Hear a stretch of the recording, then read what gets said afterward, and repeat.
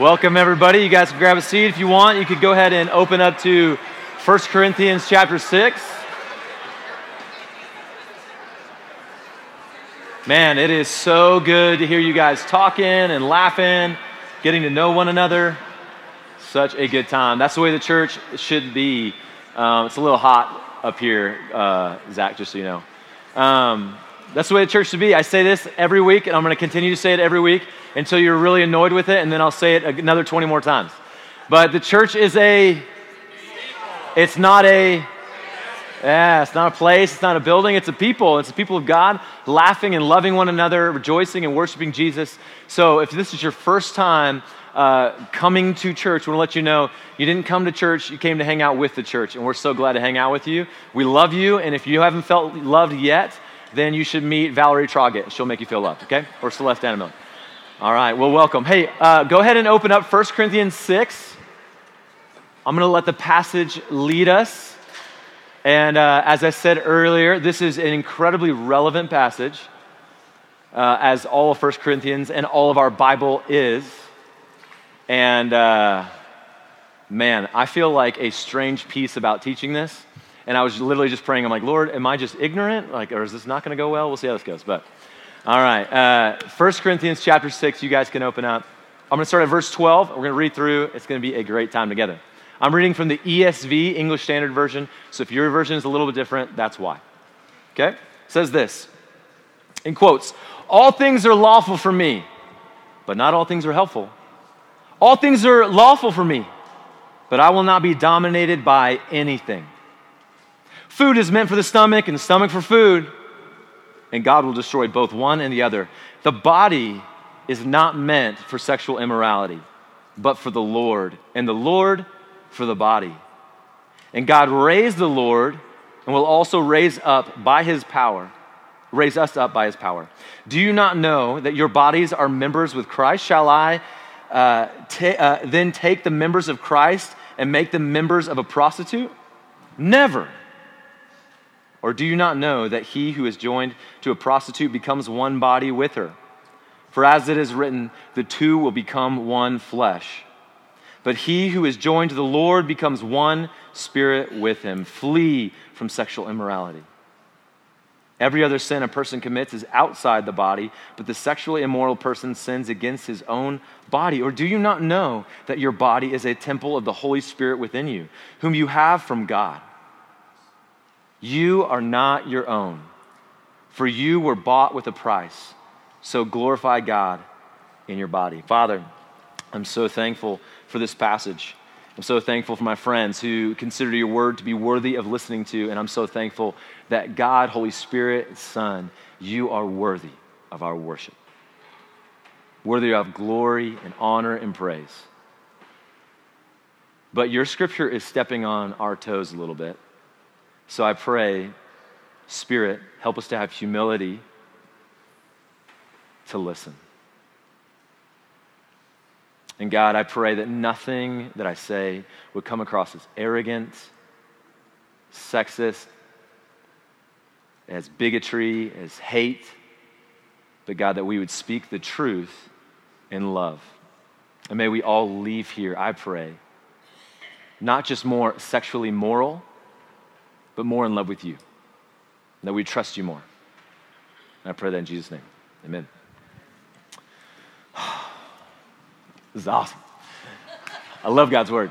So today we're talking about sex, okay? But we're talking about sexual immorality, and it's plaguing the Corinthian church. And it's plaguing them because there's a culture there where it's okay to sleep with prostitutes. Prostitution was a common thing in their day and age. And so they felt like it was okay. And so there's some slogans or some things that are, or some cultural beliefs that have infiltrated the church. And a lot of people will tell you today that the church is declining. And in many ways, they would be right. Why they would tell you is because the church is just irrelevant, right? We're irrelevant. We're lost with the times. We're not keeping up. We're unchanging. And so some church culture has just saw fit to let the culture do its thing and go its way. And other churches have decided, well, why don't we try to be more culturally relevant to speak to this culture that is running the direction it's going? And being culturally relevant is not necessarily in and of itself wrong. But how relevant is relevant enough is the question, right? If you look at some of the mainline churches, it's going to feel like I'm stepping on toes, but I could just quote stats if I wanted to. The Methodists, the Episcopalians, the Lutheran Church, their numbers and membership have declined dramatically. But that's strange, right? Because those three denominations are probably the most relevant when it comes to understanding morality. They have changed their views on sex and sexuality, on the roles of men and women, and so many more things to become more relevant, to keep up with the times, all in hopes to reach a culture. But what ended up happening is the opposite of what they thought might happen. As they bent towards culture, they saw their numbers decline, and they saw people leave. Okay? That's one side.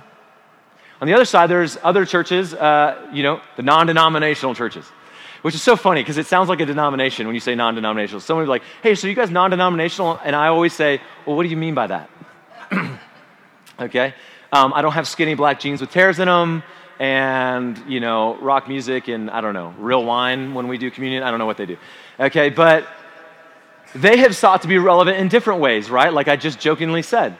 Let's be relevant in visual ways, in the ways that we sing, in the ways that we dress, businessy ways, culturally, like our music, our styles, and all that stuff. Not wrong. But how relevant do we have to get and how relevant do we have to be? Because a lot of these churches have stopped really kind of teaching God's word. This may sound like a hypercriticism, but challenge me on it. I'm cool with that. But teaching more of like biblical principle rather than biblical truth. Here's the point. When we chase cultural relevance over Christ-likeness, it's church suicide. The non-denominational relevant church movement, these churches that you see that look good, smell good, sound good, all that, it looks like they're exploding. But you know the truth? Statistically, they're not. You know what the turnover rate is in these churches? 80 to 90% in a year. That's crazy. I didn't know that. I was like, man, they must be killing it. No, 80 to 90% of the people who are in that church will leave. So the next year, if they're the same size or bigger, it's 80 to 90% new people. And they're chasing relevance. Cultural relevance, listen to this, over Christ likeness is church suicide. Okay, it's kind of like teenagers. When we seek to be as relevant as we possibly can, it's like teenagers saying that the music that they're listening to doesn't affect them. I just want to go, ha! You're crazy. We know that as adults. It affects you, right? The water you swim in will change you. You will be different. It affects us. But as funny as that is, I wonder how much the culture is affecting us here in the room right now. And the way that we view God's word, the way that we view God, the way that we view the church, the way that we view sexuality, the way that we view each other, the way that we view church discipline, the way that we view service, right? Is it affecting the way that we see and feel about all these things? Anybody got enough humility in the room to say, yes, it is. It's totally affecting the way that we see things. There's a fantastic book I recommend any and all of you to read. It's called The Disappearance of the Church by Mark Sayers. Fantastic. And he tracks culture and looks at culture. And one of the things that he began to see is that in a post-Christian West, okay, by post-Christian meaning that there was a day and era where Christianity was kind of the Judeo-Christian ethic was kind of the ethic of the day. Doesn't mean that everybody's a Christian, but you could see its effects and its fingers in everything, right? And now we're more in a post-Christian culture and a post-Christian West. And so usually when we approach missiology to other cultures, especially indigenous cultures, what we do is we go and we try to bring the gospel and we want to share the gospel in a way that's relevant to them, using images and stories and things like that. We're not looking, but we don't want to colonize them, right? We're not looking to try to make the Ecuadorians American Christians. We want them to fall in love with Christ, become Christians, but still stay Ecuadorian. We're not trying to colonize them. What happens when you're a culture in your Christian culture and you're trying to minister to a post-Christian culture, right? Here's what he says is actually happening. As we seek to try to be relevant and communicate the gospel in a way that makes sense to them, what we don't realize is in a post-Christian culture, they are seeking to colonize you. They are desperately seeking to colonize you. We've got this idea that if we be as relevant as we can, that it means that the younger generation is going to come flooding in. As the younger generation, let me tell you, we're not that attracted to you. We're not that attracted to your services. In fact, what's begun to happen is the more relevant you become, the more you look like us, look like the millennials, look like the Gen Xers and all that, we look at you and go, well, you're just like us. Except for you got a little bit of boundaries. I don't want your boundaries. I've got the life I want over here. Like, why would I want to pursue what you got? That's silly. And so what's actually happened is the opposite thing has happened, okay? All this is important and relevant. I want to showcase a couple things to you, okay? First of all, that pursuing relevance is going to destroy us if we don't pursue Christ-likeness. When we promote that we should sound like, be like the world, we're setting ourselves up for Christian suicide, okay? And if cultural relevance and constantly seeking to be culturally relevant is church suicide, then there's something called Gnosticism, and it is the noose, all right? I want you to understand relevance and what it does, but now I want to tell you about Gnosticism. You're like, man, I thought we were talking about sexuality. You will not understand what we're going to be talking about if you do not understand the water that you're swimming in when you leave this building. When I walked in here to come swim earlier this week, I walked in and I saw bumper sticker after bumper sticker telling me how I should view the world. From rainbow stickers that say pride, to Christian stickers, to I should go take a hike and live in the mountains, right? Like all kinds of things are trying to communicate to me the way I need to live because it's trying to colonize me and tell me what is the best way. Gnosticism, all right? Gnosticism has been around since Satan slithered his way onto the scene in Genesis chapter 3.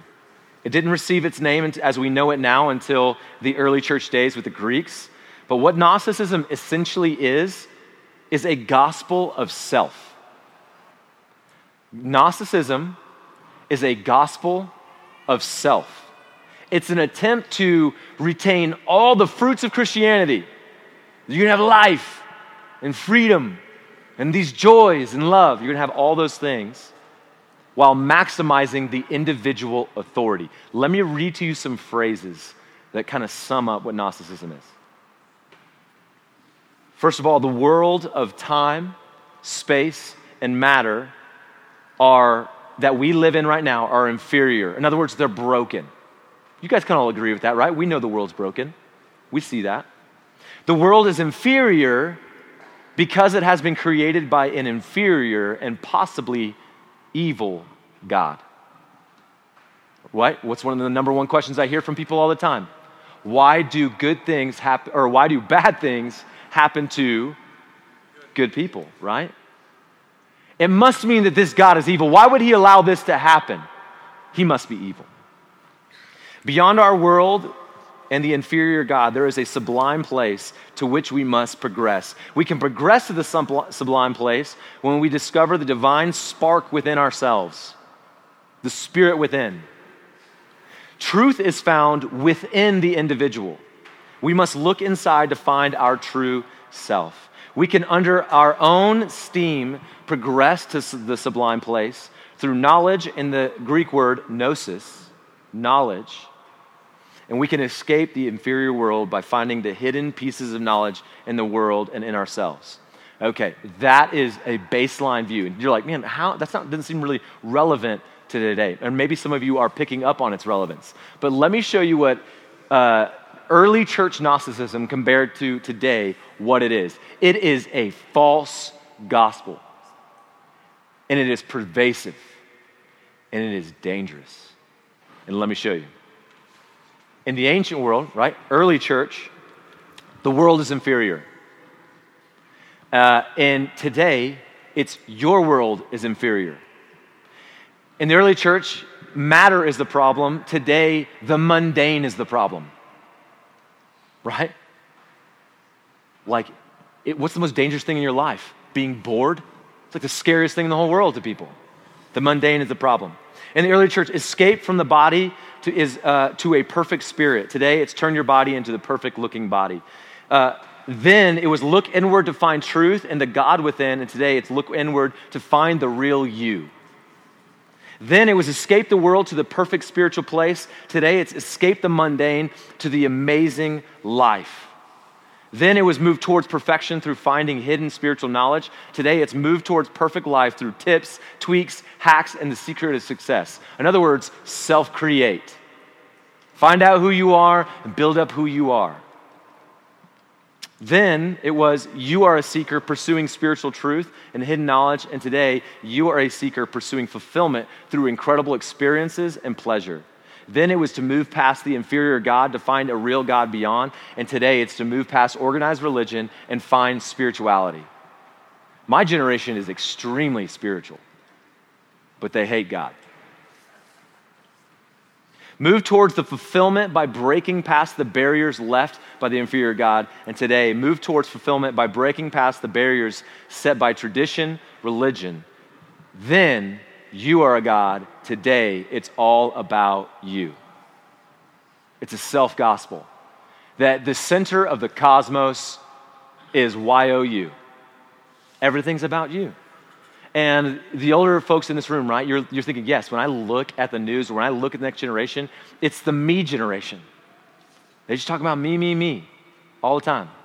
Who sings that song? Toby Keith? I want to talk about me, I want to talk about mine. Right? Okay. A little dangerous. I don't like country, but for some reason I know that song. The self-gospel is on sale all around us. And it comes to us in slogans like, love is love. Or my body, my right. I can do what I want. Or you do you. Or be true to yourself. Have you ever heard these?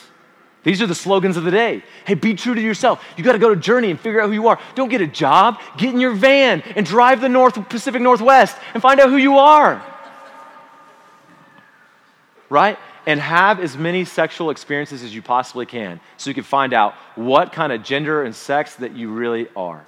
Find out who you are. And once you find out who you are, tell everybody who you are and make them agree with you because it is about you.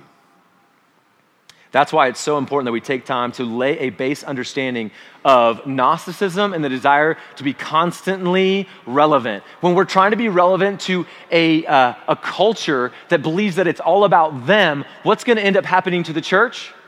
You're going to start thinking that Christianity is all about you. And let me tell you, it's all about God. In fact, it's upside down. And being all about God, God is a lot better about being all about you than you are. And he is for you, not against you. And so Paul, he recognizes in the Corinthian church that they're allowing the slogans of the day to dictate the way that they view sex and sexuality. I think you are allowing the slogans of the day to dictate how you view the Bible and life and love and sex and morality and everything. What are the slogans of the day? One of the slogans then in the Corinthian church, the pre-America, was all things are lawful for me. I can do whatever I want. Get out of the way, I can do whatever I want to do. Here's the truth, friends, everyone in this room, you can do whatever you want. You really can. You know that? Now, some of those things will get you in jail. But elsewise, you got to just do whatever you want. Do them. Seriously, nobody's holding you back. You can do whatever you want. But what did he say? But not everything is helpful. Not everything's wise. As a Christian, I'm free in Christ. I can do whatever I want. No. Not everything's helpful. He says it again. All things are lawful for me. I can do whatever I want. But then what does he say next? But I will not be dominated by anything. We're going to talk about this. Listen to me. Sin doesn't just want to be something that you dance with. It's something that wants to dominate you, enslave you. The next cultural slogan he quotes is, food is meant for the stomach and stomach is meant for food. Anybody want to say amen to that? Right? What are they actually saying? He's saying this. The Corinthians believed, well, just like my body is made to eat and, food is made for my body to eat, so my sexual organs are made for sex, therefore, it's just like getting a McDonald's burger, like just have sex. It's part of life. Just go do it. You were built for it. It's a flippancy. And Paul is going to fight against that. So here is what we're going to look at for the rest of our time. We're going to look at what it means to have a holy body, okay? A holy body. In Christ, if you have a relationship with Jesus, a lot of this is going to make sense, and a lot of what I'm going to tell you is just, it's the track, it's the pathway. If you don't know Jesus, just listen to the ethic we're talking about. Obviously, you don't have to agree with me, okay? In Christ, your body and spirit are holy, distinct, and one. And both belong to God. Let me read it again because you think that just sounds Christian and simple, but it's amazing how much you don't agree with it. In Christ, your body and spirit, both of them are holy, distinct, yet one, and both belong to God. So let's take a look at this. We're going to look at the beginning, we're going to look at the present, and we're going to look at what God wants to do in the future. So in the beginning, what's the first book of the Bible? Test, go. Genesis. All right, awesome. Genesis, we get the true story of the goodness of creation. What does Gnosticism say? It says that all of creation is inferior and broken, therefore God must be broken. But what does Genesis say? It says that over 6 days, God creates the earth, the sky, the moon, the stars, the fish, the birds, and all the creatures that fill it, right? And what does he say after every single day? It is good. Nothing's wrong with it. Everything is good. Then comes the 6th day, and he takes the dust and he forms a body, right? But it's just a body. And then what does he do with that body? He breathes the breath of life into it, and now it's created in the image of God. It's a body mixed with a spirit, and now it's two become one. And what do we call that? We call it good. It's a human. What do we call a body with no spirit? Kids, what do we call that? A zombie. What do we call a spirit with no body? Kids, we call that a ghost. But what do we call a body and a spirit combined, created in the image of God? We call it a human. And God creates two humans.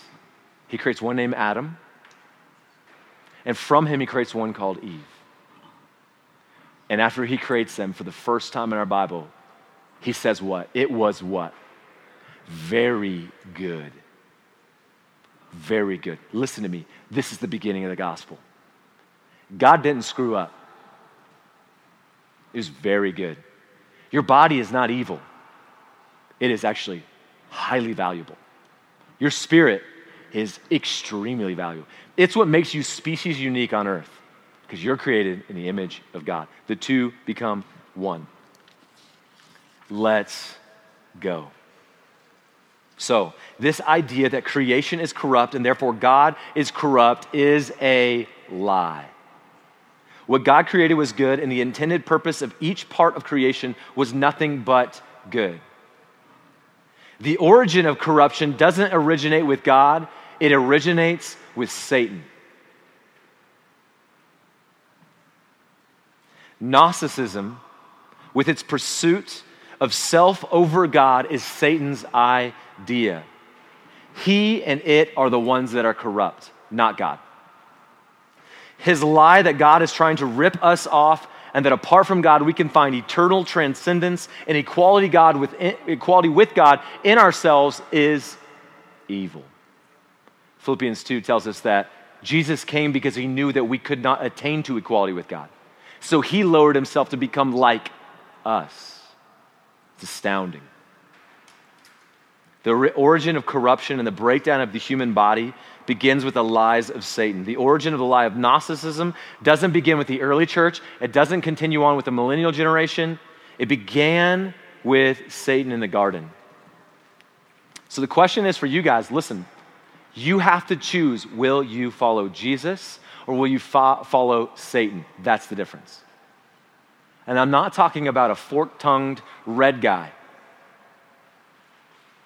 If you want to colonize people, you dress like them, you look like them, you convince them of good. Every great lie has enough truth to be believable. But he's a liar. So let's talk about the present. So when sin entered the world, with it came corruption of the world. Romans 8, 20 through 21 says this, for the creation was subjected to futility. In verse 21, he says it's under bondage to corruption. In other words, all of creation became subject or enslaved to sin. Does everybody agree with that? Things are not as they should be anymore, right? It's not good anymore. It's not good. And that's what he says. So that's why he says in verse 22 of chapter 8 of Romans, Paul says, for we know that the whole creation has been groaning together in the pains of childbirth until now. Have you been feeling that? Like when you get up in the morning and your back's not quite right? Or you got cancer, or like some of my friends, your elbow's not moving the way it's supposed to, or if somebody dies. It's like, man, you groan, don't you, on the inside? You're like, man, it's not supposed to be this way. I do. I feel it. And so what does this mean for our present? Well, when sin enters the world through the one man, Adam, and then sin spread to all men, because all men sin. Do you guys sin? Are you sinners? Okay, if you're not a believer, just hear for us right now. Everybody in this room who's a Christian, we're all going to admit we're sinners. Sin spread to all men. But sin doesn't just want to be something that you hang out with. It wants to enslave you. Romans chapter 6, verse 16 says, do you not know that if you present yourselves to anyone as obedient slaves, you are slaves of the one whom you obey, either of sin, which leads to death, or of obedience, which leads to righteousness. And that's why in 1 Corinthians 6, verse 12, Paul says this, all things are lawful for me, but I won't be dominated by anything. What he's saying is this, listen, I have freedom to do certain things, but if I just chase my every whim, I'm going to be enslaved to it. If you go to the Message, big fan of the Message Bible says it like this. Just because something is, this is verse 12, just because something is technically legal doesn't mean that it's spiritually appropriate. If I went around doing whatever I thought I could do, get away with, I'd be a slave to my whims. So good. Paul knows that sin isn't just something that we do, it's something that wants to enslave us. I'm reading a book right now called Freedom Starts Today. It's a 90-day devotional where you're tackling your sins and your hurts and hang-ups. You're tackling them 24-hour periods at a time. And it's been amazing. I'm on day 26. Holla! Loving it. Loving. One of the things he says in one of his lessons, the title of the lesson of the daily devotional was 12-year fuse. 12-year fuse. And what he says in there, John Elmore, the guy who writes it, he says that when he was younger, he remembered the church, being at church, and people telling him like, hey, sin leads to death, sin leads to death. Have you ever heard that? If you hadn't, I already just told you a minute ago. Sin leads to death. And he was like, okay, yeah, sin leads to death. But then he began to look around at all his friends, and they're like, well, they're like smoking pot, drinking, having sex, and none of them have dropped dead lately. So I'm just going to kind of do that too. And so he chased it. And he said 12 years later, he was sitting in his room totally alone. 3 doctors had told him if he continued to drink, he was going to die, and he had a shotgun in his mouth, ready to blow his brains out. He said, sin can have a long fuse. But there's a 100% chance you're going to die. And you know why you're going to die? Because of sin. And sin wants to enslave you. And it wants to destroy you. Listen, you don't hate sin enough. Matter of fact, you love it. And you're loving something that only wants to kill you. And friends, as a guy who's only been a pastor for a few years, but who's been a human for 31, I've seen how sin can destroy families and marriages and the people that I love. It destroys. So how does this change the way that I view my body, and how does this impact the way I view sex? How does this matter? Well, first you've got to understand that your body is important. It matters, all right? Put like your hand on your arms and be like, it's okay, this thing matters, it's good, right? Some of you are like, man, I don't feel so good today. It's good, it's important. Your body actually matters. That's what Paul says in verse 12, all things are lawful, but not all things are helpful or wise. Verse 13, the body is not meant for sexual immorality, but for the Lord, and the Lord for the body. So carefulness with your body means listening to what the Lord says you should do for your body. God cares for your body. The body matters. When Jesus died and his body was crucified for us, what did God eventually do to his body? He raised it. If it didn't matter, why would he raise it? He would leave it in the ground. But what does it say it's going to happen with your body? You're going to be what?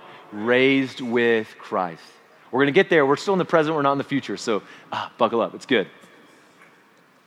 You've got to ask yourself, am I going to trust what God says to do with my body, or am I going to follow what the world says to do with my body? But remember, you are not just a body. You are also a spirit. And the two are one. So the choices that you make with your body and the choices that you make spiritually have an impact on one another. They are not separate, right? Anybody had a spiritually bad day because you ate the wrong food? Me, all the time, right? Any of you start taking part in sin and then you begin to feel the effects physically? Me. And that's why he says, in verse 18, flee from sexual immorality. Every other sin a person commits is outside the body, but the sexually immoral person sins against his own body. You're sinning against yourself. You're not valuing your own body. And he's talking specifically about sex.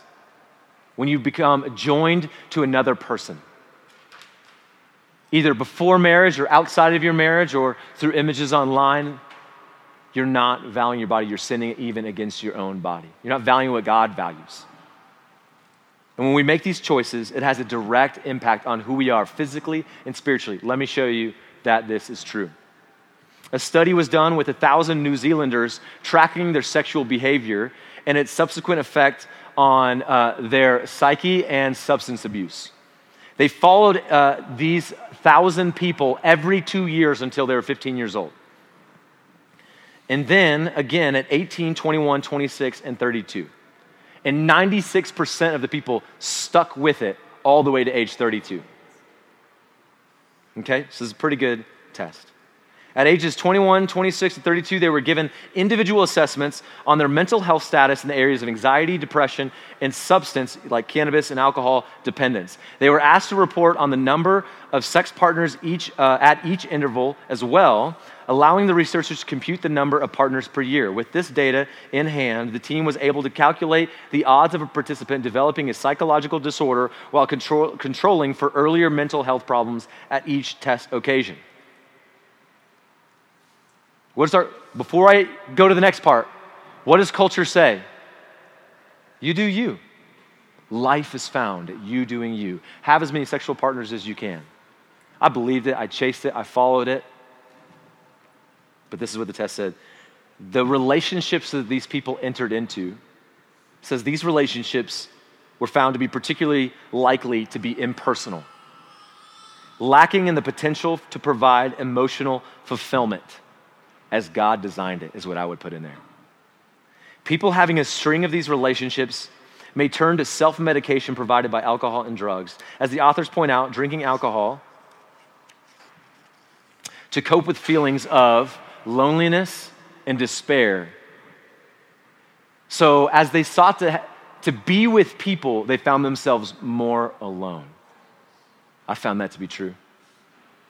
It never filled me up. It never showed me meaning in life. Actually, I felt more lonely, more depressed, and ended up hating myself more and more the more sexual relationships I entered into, the more pornography that I consumed. And I left more anxious, fearful. So I began to turn to cope with more and more things. Some of you I know, as brothers and sisters in this room, you've been set free from that, and that's not your story anymore, but you know what I'm talking about, right? This is what the researchers said at the very end, and I appreciate this so much. They said this: the purpose of the research such as this is not to scold people for having multiple partners or add to guilt of those who already feel like they're violating their own moral standards. We're not trying to make them feel guilty, is what they said. Instead, it's to point out that from a strictly scientific standpoint, engaging in frequent sex with multiple partners does seem to be associated with risk. I love that. In a culture that boasts science, I love it. Because they're telling you something that God has been trying to and begging you to say, trust me, it will not go well for you. And I love you. And I don't want you to be lonely and in despair. But Satan does. In verse 13, the body is not meant for sexual immorality, And these psychologists are saying that's true. The science agrees it's not meant for it, but for the Lord, and the Lord for the body. Verse 19, or do you not know that your body is the temple of the Holy Spirit within you, whom you have from God? This is the most radical and astounding thing in this passage. It would take me weeks to explain it entirely. But this present reality, if you're a Christian in this room, listen, this is true in you right now. The God of the universe dwells within you bodily. He's in you right now. You can call me a kook all you want. Call me a kook, leave, go do something else. I believe it. The Spirit of God is with you right now. He's in you. And I think it's the greatest argument for why we should care for our body and listen to God when he talks about sexuality.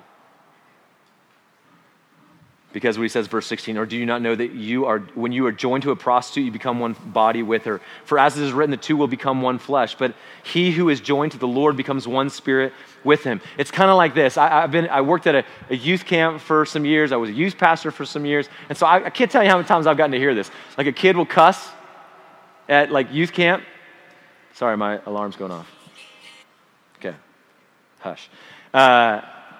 The kid will cuss at camp. It's inevitable, right? Like somebody says something, and they cuss at camp, or they cuss in a church building, and then another kid will go, hey, you can't say that, we're in church. We're at a church camp.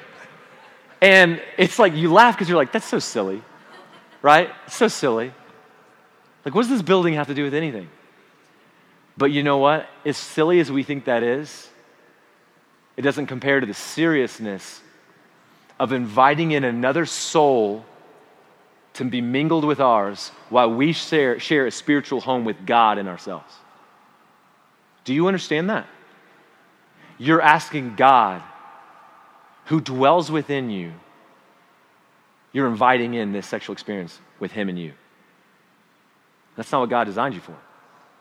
The body's not built for sexual morality. It's built for the Lord. Is sex good?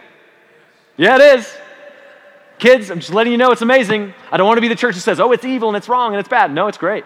But it's great like a fire is great in a fireplace and not in the middle of your living room. In the fireplace, it'll keep you warm. It'll heat up your marriage. It'll be wonderful. And it's just a piece of your house. In the middle of your living room, it'll burn your house down. It'll destroy you and your children and your kids and your friends and your family. I know it. I've tried to start a fire in the middle of the house, and it's destroyed me, and it's hurt my wife. Friends, I want to be honest and authentic with you. Just because I'm standing up here, and some of you call me pastor, doesn't mean that I'm sexually the purest person you've ever met in your life. For some reason, kids think that I was like born of a virgin. I wasn't. That was just Jesus. But here's the thing is, I'm doing everything I can to practice what we're going to talk about at the end. But man, listen, do you not know that your bodies are members of Christ? Shall I then take the members of Christ and make them as members of a prostitute? Never. Let not sin therefore reign in your mortal body to make you obey its passions. Guys, wage war against this lie. Do not present your members to sin as instruments for unrighteousness, but present yourselves to God as those who have been brought from death to life, and your members to God as instruments for righteousness. For sin will have no dominion over you, since you are not under the law, but under grace. So what then? Are we to sin because we are not under the law, but under grace? By no means. Do you not know that if you present yourselves to anyone as obedient slaves, you are slaves of the one whom you obey, either sin which leads to death, or obedience which leads to righteousness? But thanks be to God, that you who were once slaves to sin have become obedient from the heart to the standard of teaching to which you are committed, and having been set free from sin, have become slaves to righteousness. Hey, brothers and sisters in Christ, don't let it enslave you. It wants to kill you. Don't let it enslave you. Verses 19 and 20, you are not your own, for you were bought with a price. So glorify God with your body. But let me tell you one more thing that God wants to do with your body. You know why your body also matters? Not because in the beginning it was good and God intended it to be good. Not because God's going to resurrect your body. God has got a plan for the future that you are going to have a good, holy, and perfect body. And all the elder people said, praise God and amen. Okay? You young bucks to think it's just always going to stay the same, it doesn't. I'm 31 and stuff's not working right already. Okay? But here's what I'm saying. God has a plan for your body. We are not going to be these ethereal spirits floating around in some weird hemisphere like little ghosts. You will be joined to a heavenly body. Isn't that cool? It's amazing. Your body has a future. And so, what does that mean for us? It means that we can have courage. It means that we can have courage. It says in 2 Corinthians 5, verse 6, so we always are of good courage, that we know that while we are at home in the body, we are away from the Lord. But one day we get to put on a heavenly tent. Praise God. But it also means that we have a hope because God is one day going to redeem our bodies. You got that hope? I hope you do. So here's the last thing. You are not your own. You were bought with a price, so glorify God with your body. How do I now do that? Let's talk practical. How do I glorify God with my body? Maybe I'm in sexual sin. Maybe you're looking at pornography. Maybe you are in an adulterous relationship. Maybe you're having sex outside of marriage. Or maybe you're believing the lie that it's okay and you can do what you want. Maybe you're struggling with same-sex attraction. We have people in our body who struggle with same-sex attraction and still do. And we love them to death. But it's just as bad as my struggle with heterosexual attraction. It's no worse. Can we just go ahead and say that right now? Gays are not worse than you. We love them, okay? So here's what we need to do. Number one, confess. Everybody say, confess. Confess your sexual sin to God and to one another. James 5:16 says this, therefore confess your sins to one another and pray for one another that you may be healed. The prayer of a righteous person has great power as it's working. You are not healed if you believe that it is okay. No, you're sick and you're enslaved to sin. And God wants to set you free from something that wants to kill you. You may say that I'm a bigot and I'm wrong. That's fine. But I want to die telling you the truth. And I love you. Proverbs 28:13, whoever conceals his transgressions will not prosper. But he who confesses and forsakes will obtain mercy. God is merciful. He'll love you. There's not a single sin that you've been a part of that God will not forgive you for. Amen. Praise God. First, you need to confess it, man. Confess it. Find a brother or sister in Christ you can tell your sin to. Number two, you need to devote daily, okay? To grow in intimacy with God through scripture and prayer. Instead of becoming more intimate with others, you should seek first to be intimate with Christ. That may sound strange to you, but I'm just telling you, do it. Grow in intimacy with Jesus. Romans 12:2. Do not be conformed to the world, but be transformed by the renewal of your mind, so that by testing you may know what is good, acceptable, and perfect. Do not let the world and the false gospel of Gnosticism tell you that you and what you think is more important than everything in the world. Be transformed by the renewal of your mind. Grow in intimacy with Christ. Number three, find community. Find community to help you out. Join other believers who can help you pursue becoming a fully devoted follower of Jesus. If you're in my community group, raise your hand. Where's my people? Where's my people? Got a few people? All right. My community group, they have loved me. They've heard me confess sin. They've heard what I'm devoting daily. They've held me accountable to it, and they've stood with me the whole way. And I praise God for them, and I love them. If you do not have believers around you, you do not have God's provision around you. You are not called to do it by yourself. Satan will destroy you if you try. He'll get you. Give yourself to community. And lastly, first was confess. Second was devote daily. Third, find community. And lastly, remove. Say it with me, remove. Remove yourself from situations that are prone to lead you to wander. And remove those things in your life that are drawing you away from your love for Jesus. All right? If the number one place that you're looking at pornography is on this right here, get rid of it. It's like struggling with smoking cigarettes and having an infinite pack of cigarettes in your pocket. And you're like, man, it's embarrassing to go to a dumb phone. It's not embarrassing. There's nothing more embarrassing than finally getting so deep in sexual sin that you're on a list. Or your wife is leaving you. It's far better to just go ahead and embrace, say, you know what? This is not who I want to be in Christ. I want to love Christ. Proverbs 22:3, the prudent sees danger and hides himself, but the simple go on and suffer for it. 400 pastors were interviewed, 400 pastors who fell into sexual sin, removed from their position. All 400 were given a questionnaire, and there was one question that 100%, all 400 answered the same way. You know what the question was? Did you think this would happen to you? You know what they answered? No. Because they were fools. But the prudent sees danger and flees. James 1, 14 and 15. But each person is tempted when he is lured and enticed by his own desire. Then desire, when it is conceived, gives birth to sin. And sin, when it is fully grown, brings forth death. My fisherman in the room. I don't like to fish. I think it's super boring. But it makes sense to me. You know what Satan likes to do? You know, fly fishermen, it's the purest, right? It's the way. Fly fishermen, man, it's amazing how good they can be at tying all these little tiny flies, right? And they tie these little tiny flies to get, to look exactly like this little bug, right?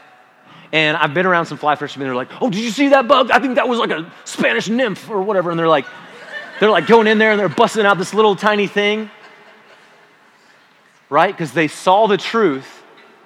They pulled out a lie, and they began to sling it your way. Sling it your way. Sling it your way.